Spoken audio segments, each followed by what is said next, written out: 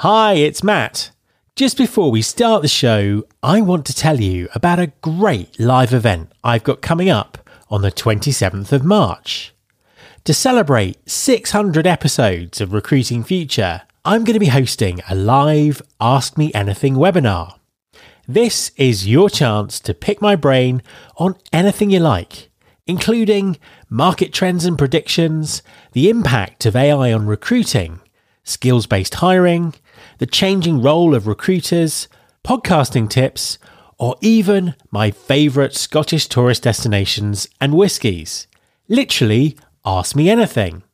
I'll also be joined by some surprise special guests who'll be adding their perspectives to the conversation. You can sign up now by going to mattalder.me/AMA. That's mattalder.me/AMA. And I really look forward to seeing you there. That web address one last time, mattalder.me/AMA.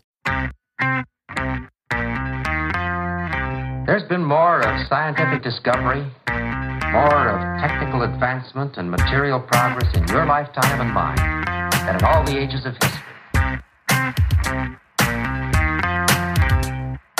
Hi, and welcome to episode 13 of the Recruiting Future podcast.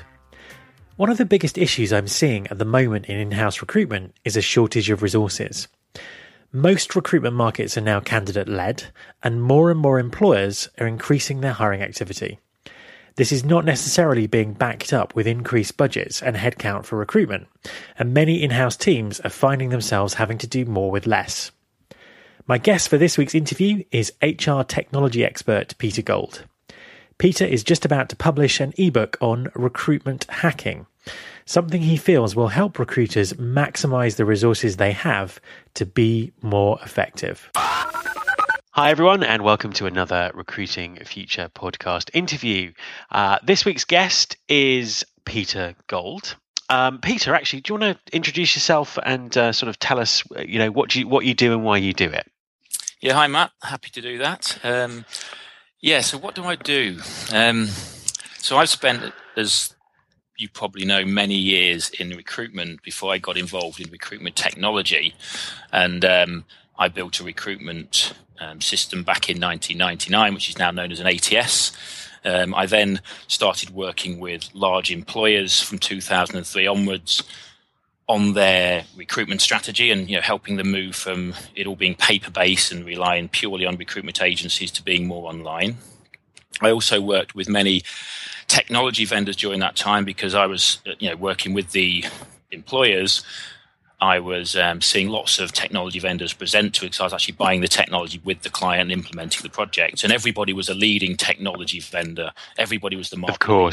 Of course, yes, absolutely. It was interesting. And of course, nobody could ever give any evidence what made them the leader, but they were all leaders. So as part of that kind of journey, I started getting contacted by the vendors and saying, could I work with them and could I kind of advise them on their sales and marketing? Because, when I was running the projects for the clients, I was always quite derogatory about the fact that they all claimed to be leaders and nobody could actually back it up. Yeah. So I worked with a lot of the vendors over the years as well. But now I focus primarily on working with smaller technology vendors on helping them get their sales and marketing strategy right, also getting their product right for the market, so good product market fit. Okay, and is this exclusively HR tech or broader technology? It's not exclusively HR tech. I do work with some people outside HR tech, but my focus is primarily HR tech. So I don't go actively looking for people who work outside the HR technology space. Okay. However, I have got a client that has a antisocial behaviour case management software. Wow. But I class is that even a thing? That's amazing. I class it as a CRM for bad people, which kind of puts it in context. At the end of the day, it's very similar to an ATS or a CRM. But also, I'm a real one of my kind of biggest issues is that, particularly not just vendors, but people don't understand the market they're selling to. They don't really understand the customer. They don't understand what keeps the customer awake at night. So my one of my aims is to get to know my customer's customer better than they do. So I also run something called the Global Talent Acquisition Directors Council for the Conference Board. So I work with a number of global talent acquisition directors in a round table environment where they can talk to other like-minded people and debate the kind of challenges and issues they face. So that gives me a lot of really interesting insights into what the actual in-house recruitment people face day to day. What are their real challenges? Okay, that makes a lot of sense. Quite a bit of a mix of things I do, really. Okay, fantastic. And the I suppose the topic for our conversation is it's sort of based on an ebook that you're working on at the moment, or you probably finished by the time this goes out. The topic of recruitment hacking. Tell us what recruitment hacking is.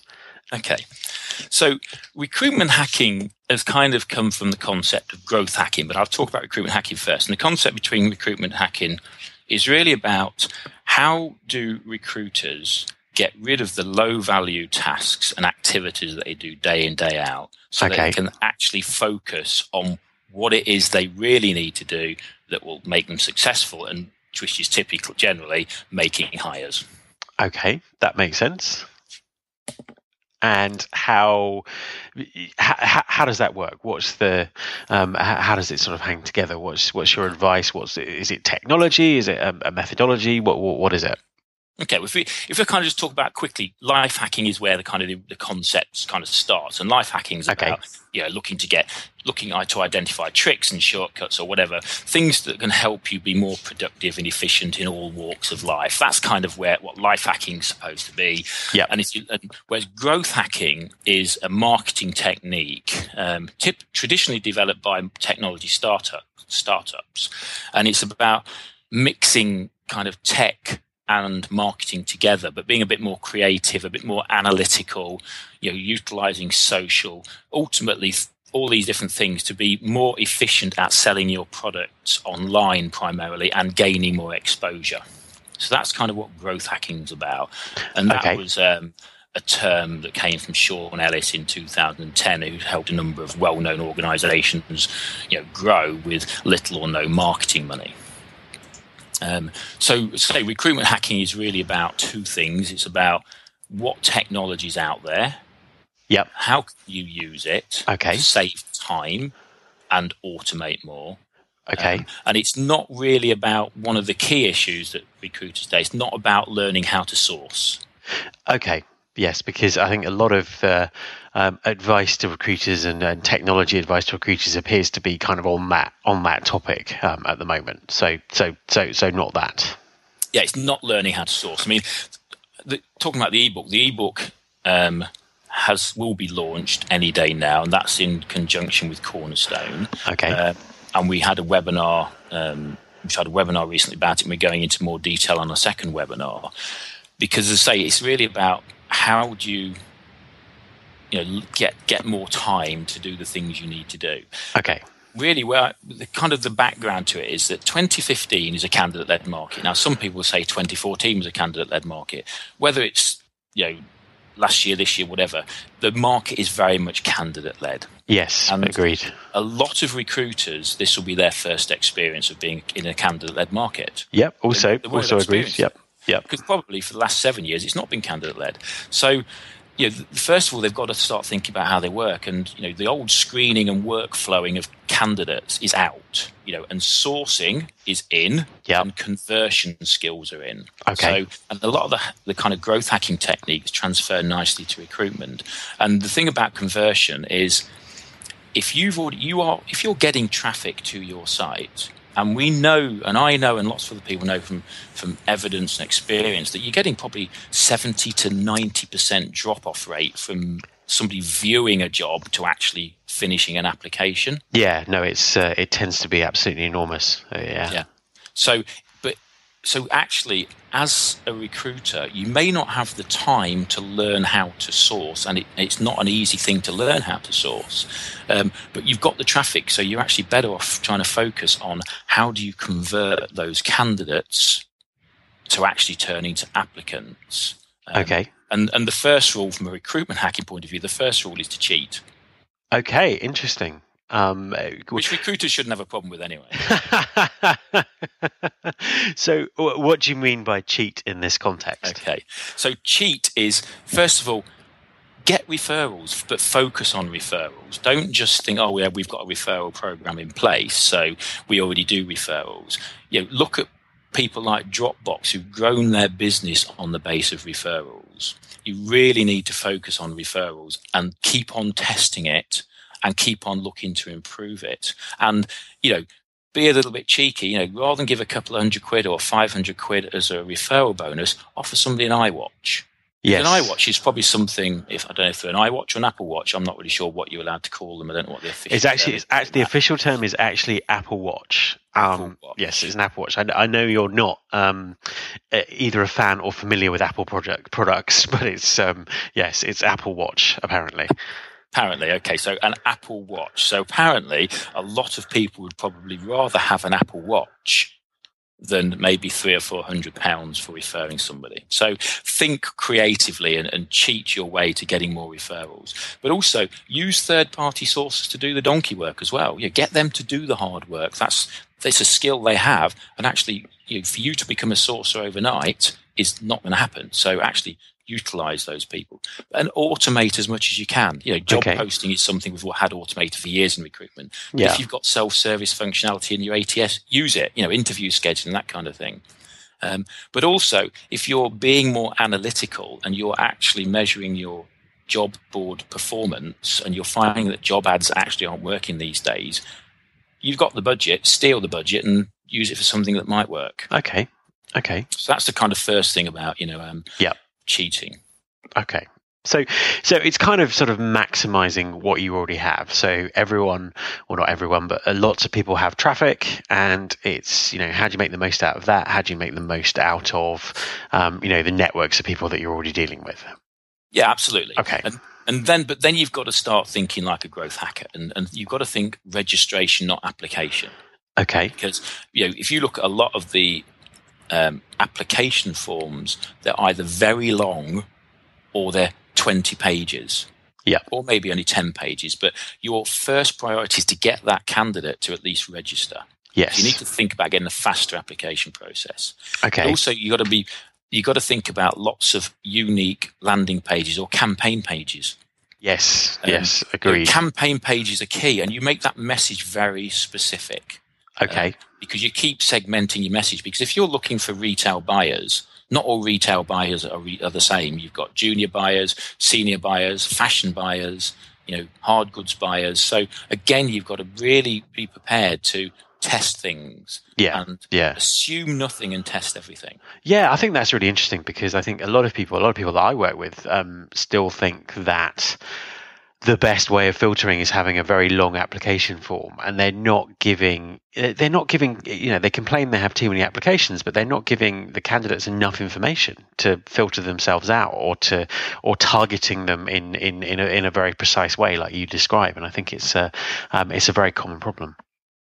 Yeah, absolutely. I mean, and growth hackers call it split the ask. Okay. There's actually a word for it. Cool. Yeah, okay. Absolutely. Yeah. Well, it's a phrase. I mean, how many use it, I don't know. But I mean, but also things like using LinkedIn or Facebook advertising. If you've got an advert, a job advert, and you've got a job title, I see a lot of big organizations, they have internal job titles that they try and push outside that mean nothing. Yeah, completely. Or they mean something different. Yes. So, but you can test your ads. So again, LinkedIn advertising is not necessarily designed for this, but you can run a couple of LinkedIn adverts, same text, same image, different headline. And because the click-through rates of social advertising are quite low, 1% is considered good. Okay. The beauty of that is that you need to get 1,000 people, let's say, to even see your advert just to get 100 clicks. Yes. But in those 100 clicks, you might get 70 people click on advert 1 and only 30 people click on advert 2. Yeah. So potentially within 24 hours, and for the sake of £100 or £150, you've got some quick market testing to say, actually, the job advert title that we should probably use. This one is resonating with people better. Yeah. No, I get that. That's really interesting. I think it's interesting utilizing the fact that not many people click through. Therefore, you're potentially reaching a very large audience to kind of persuade them to do that. Okay, cool. Yeah, and then you can also then say, okay, well, now we know the kind of phrase that the candidate, that particular target market candidate, is interested in. You can then use, for example, some of the social analytics tools to say, well, who is talking about this particular phrase and where? Or even, become a content marketer and actually publish some posts on LinkedIn with those right kind of headline titles in the posts, because you've actually used the advertising to test what people are actually interested in. So totally. That's the kind of thing that you need to Are there any what analytics tools would you recommend for actually doing that research to find out where those sort of things are being discussed? When you're on a live webinar or a live podcast and somebody asks you a question and the answer to the question goes out of your head for some moment, that has just happened to me. And the tool I was going to tell you about, I can't think of the name, but it's Sumo or something. We'll find out what it is. Do you know it? Yes, I do. It's Sumo something. That's it. Sumosomething.com, I think, isn't it? Or is it maybe? I can't remember. If it's modern, it'll be sumosomething.io now. So if we can't remember exactly what it's called, I will put it in the podcast show notes so people can click through. But I know exactly the tool that you mean. It's it's absolutely fantastic. But also things like Hootsuite will also help with that kind of thing as well. So there are various tools, but that's that. Or you can even just literally use good old Google and search the phrase and see what kind of stuff's going on, or even search Twitter again to actually see it and hashtag it and all those kind of things. But there is a particular one with an unknown name that you and I can... An unknown name containing the word sumo somewhere. Yeah, okay. Absolutely. Yeah, cool. We'll find it out and let people know. Okay, cool.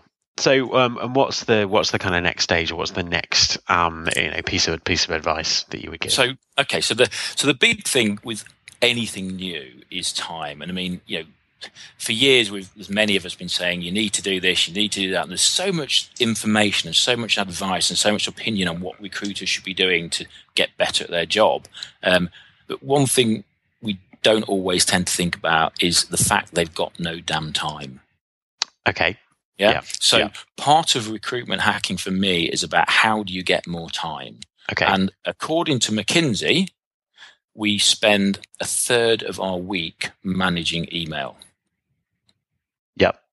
Now, so therefore, if you can get rid of email to a certain extent, then obviously that will help tremendously. And the other thing about, email is that if you are trying to multitask too much, again, it actually takes more effort to multitask and keep swapping from job to job than it does to actually focus. Okay. So it is about time. And one of the kind of things I've read recently is if you try and concentrate on a task, yet there's an email in your inbox, it can actually reduce your effective IQ by 10 points. Wow. Now, I know I can't afford to reduce my IQ by 10 points. So I try to have as little email in there as possible. Okay. Okay. But also, this whole kind of digital self-gratification thing is a feel-good factor. So we've got these constant distractions from social and these constant distractions from email. And, we kind of put something on Twitter or LinkedIn and we get a notification somebody's commented and we can't help ourselves but have a look. Yeah, and then that's have a look, very true. And then we're kind of distracted, and then we're kind of thinking, oh, did somebody else comment? So we'll refresh the page and see, has anybody else followed me today or commented or sent me a message? And that's a constant distraction to us. Yeah. So the first thing is about getting rid of those distractions. But if we kind of look at email, there are so many tools now with email that can reduce the amount of stuff you have to deal with. So in the kind of the ebook we've put together, I go through a number of specific tools that I use to filter my email down. And I think I get something like 2,500 emails a week. Yeah, sounds about right. It's crazy. Yeah. But actually, almost 2,000 of those now I don't have to deal with. Cool. And what sort of I then do deal with then get filtered even further. So I use a product called SaneBox as a start point. SaneBox, okay. Gmail and Outlook. Okay. and it will filter your email, and it kind of automatically works out what's important, what's not important. Yep. Okay. And so therefore, 80% of your email you get day in, day out is not that urgent. Yep. And doesn't need dealing with immediately. So just by getting your inbox under control, yep, you can save anywhere between 5 and 10 hours a week. Okay, that's interesting. Definitely interesting. And then when you've got more time, you've actually got more time to actually do the things that you should be doing. Okay. So actually look at those in email tools. But and there's a lot of investment going in by technology vendors to create systems and tools that make you more efficient. So Slack is one of the biggest ones out there. Yeah, I love Slack. I love Slack. It's great to use. And I couldn't quite get my head around it at first, but to me, it's very clear. It's like anything internal should be on Slack. Anything external is on email. Yes. Yeah. And the thing is, first off, people kind of think, well, I work for a big organization. We wouldn't be allowed to use that. Take too long to get it signed off, blah, blah, blah. The basic version's free. Yeah. You can just use it. You don't have to get permission to do it, and it's works right from your phone. Very, very easy to kind of get started with. And I think that kind of ease of getting started is why it's so popular and why it's now worth so much money. Exactly. And the thing is, and recruiters can use it, and it's about this going, okay, how's that going to save me time? How is it going to make messaging more efficient, particularly between the team? Well, there's one thing straight away. You'll probably find 50% of your emails internal anyway. Yeah.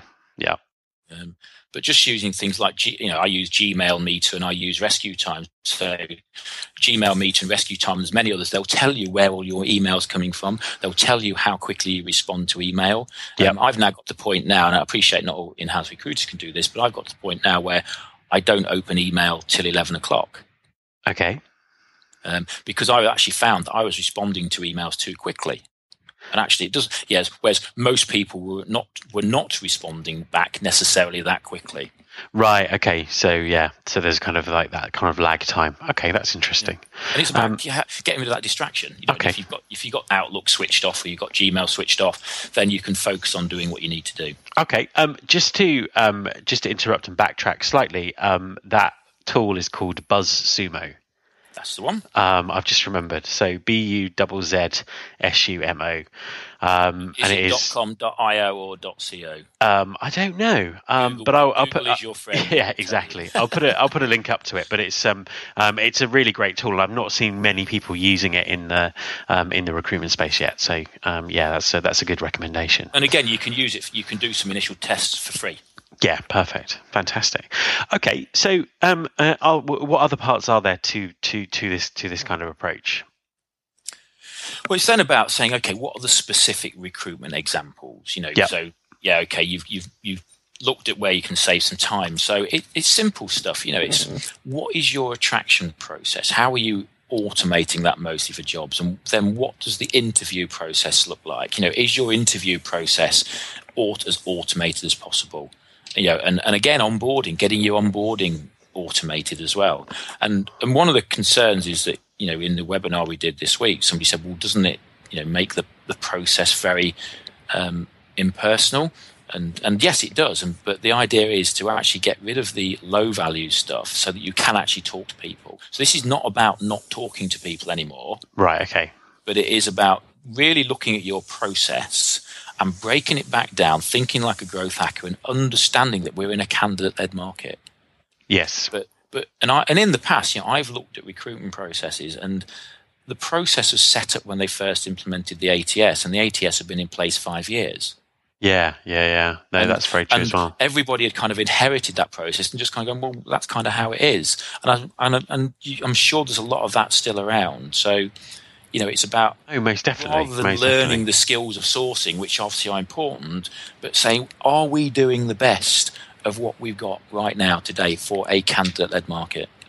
Yeah, and I suppose the other thing as well is that a lot of this is around using widely available, either free or very inexpensive tools that you kind of wouldn't sort of procure them as an enterprise. You perhaps even use them as an individual, and it's rather than looking to your ATS provider or something to build all this kind of stuff. It's just using the sort of fantastic array of apps and software and things that are out there to really be more efficient, I guess.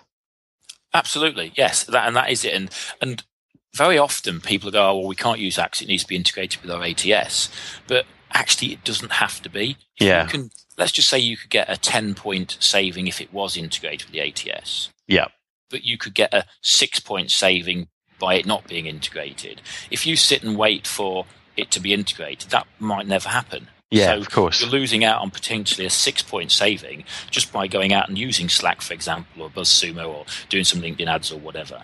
And that it is a mindset thing. Yeah, it's interesting. Absolutely. These tools are out there, and it's making the most of them. Do you do you sort of know in-house recruiters who are working like this already? Are there any companies kind of embracing it? What's your sort of view on on the uptake of these kind of approaches in the market at the moment? There will be, but I don't personally know of any. I mean, the term recruitment hacking, we've only just kind of come up with the bandwagon called recruitment hacking. I'm sure there will be many jumping on board. I'm sure there'll be a recruitment hacking conference somewhere in the world before too long. It'll be the mobile recruitment hacking. Yeah, conference. That's true. Absolutely, yeah. Yeah, so no, it's interesting. It's early days. Yeah, I'd be delighted to work with some in-house recruiters on how we can make this happen. I mean, I'm obviously doing that with Cornerstone because they kind of are working with me on the kind of whole concept. But again, absolutely, the plan is, can we run some workshops maybe and actually get people utilizing this stuff? Because the reason why I kind of dropped out of the whole social recruiting piece and doing the social recruiting workshop, because I wasn't actually a recruiter anymore. And right. I'm thinking, who am I to tell recruiters how to recruit when I'm not actually a recruiter anymore? And the world has changed massively. Yeah. However, with the sales hacking techniques and the recruitment hacking stuff, I'm using it personally. I'm using the stuff and finding real time saves. And that's why I'm happy to kind of talk about it publicly, because I absolutely know this stuff works because I use it. Totally. And so from a recruitment point of view, that's why I'm not going to tell you how to do sourcing, because I'm not a sourcer, but actually I reckon I can show you how I've saved time, and how the same techniques can be used within recruitment to save you time so that you can do what it is you do best to hire people. Yeah, no, absolutely. I think that makes perfect sense. I mean, I use a number of these tools myself as well, and they're fantastic. But I think there are examples actually, because I've come across a number of recruiters in the tech space who are using a lot of the tools that we mentioned. And I think it's perhaps because they're exposed to, some of them recruit for some of the companies that we've been talking about. They're exposed to that kind of technology, then they're kind of using it. And obviously, tech has been a candidate-driven market for forever. I think that's really interesting. Great. Well, thank you. Thanks very much for sharing. Before we finish, though, I just wanted to I kind of ask everyone this question: Where do you think HR technology and recruitment technology is kind of going? We've talked about social and we've talked about mobile. We're talking about sort of getting back productivity in this conversation. What's next? What's on your radar? What's the next big technology breakthrough you think that's coming down the line? If you have a look at, I don't know how you pronounce this company, but X.IA. So that is using artificial intelligence to have what looks like a human conversation between a real person, a computer, to organise a meeting. So you get introduced to your assistant called Amy. And you might send me an email and say, Peter, can we meet for coffee? I'll reply to you, say, yeah, great, be good to meet up, Matt. I've CC'd Amy, and Amy will organise with you. The computer then sends you a message and says, hi, Matt, see you want to have a meeting with Peter, has access to my diary. How about this date or that date? I see you're based in London. Is London where suits you? And you go, oh, hi, Amy, yes, that'd be great, et cetera, et cetera. Now, it's in closed beta, but I've read the reviews on it, and the reviews are excellent. Now, so I think we'll start seeing more real artificial intelligence. So kind of such a word, real artificial intelligence. Interesting. Actually coming into more of the process. So, but actually to give the candidate a much better, faster, more efficient experience. I think 95% of candidates are rejected. Yeah, I think that's interesting actually, because I think from what you said before, I mean, people will tend to think that this technology is about automating and giving a worse experience, but it's actually about kind of shortcutting to those kind of high value conversations with with people. So I did an interview with Matt Buckland sort of 2-3 weeks ago now, and he was very he recruits in the tech space, but he was very evangelical about conversations and recruitment being a discipline of its own, and having these kind of human conversations, and I can actually see that you're both coming from the same place, and technology is the enabler here, basically. Yeah, and I think more and more technology will be reading our mood through our interactions. And actually, then you'll have Amy, the HR officer, who will go, "Hi, Matt. I see you're not having a very good day today. You might want to take some time off. And here's a couple of programs you might want to consider." And you'll think, "Actually, Amy, that's really perceptive of you. I would like that training program. And yes, you've identified that I have got the budget, and you've even given me the slots in my diary when I'd be available. And all I've got to do is click a link to say, yes, book that course." Now, interesting. That is not entirely far-fetched. No, the technology's there to do it, or it's certainly being developed. That's what I think. That's what I think we're going to see more of. And I listened to your podcast with Matt, and I totally see where he's coming from. And my point on will technology replace recruiters? Technology will replace the activities that the recruiter doesn't really need to do, and doesn't necessarily do that well. And I actually even think that technology will start predicting who's about to leave, who needs to be moved, who's ready to be moved. And I think technology will do that more efficiently and more accurately than people sometimes can. Absolutely. Peter, thank you very much for coming on the podcast and sharing your thoughts with us. My pleasure, Matt. My thanks to Peter Gold for his recruitment hacking thoughts. You can subscribe to this podcast in iTunes or Stitcher, and you can listen to all the past episodes at www.rfpodcast.com. Thanks for listening. I'll be back next week, and I hope you'll join me. This is my show.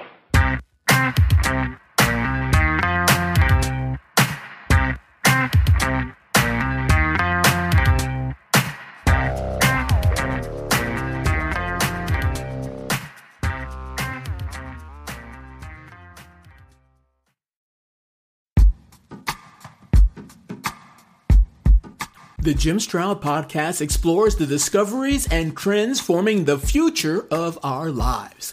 Brain-to-brain communication, robot bosses, microchip implants for workers, and artificial intelligence replacing human workers are all happening now. If you want to know what's happening next, subscribe now to the Jim Stroud Podcast.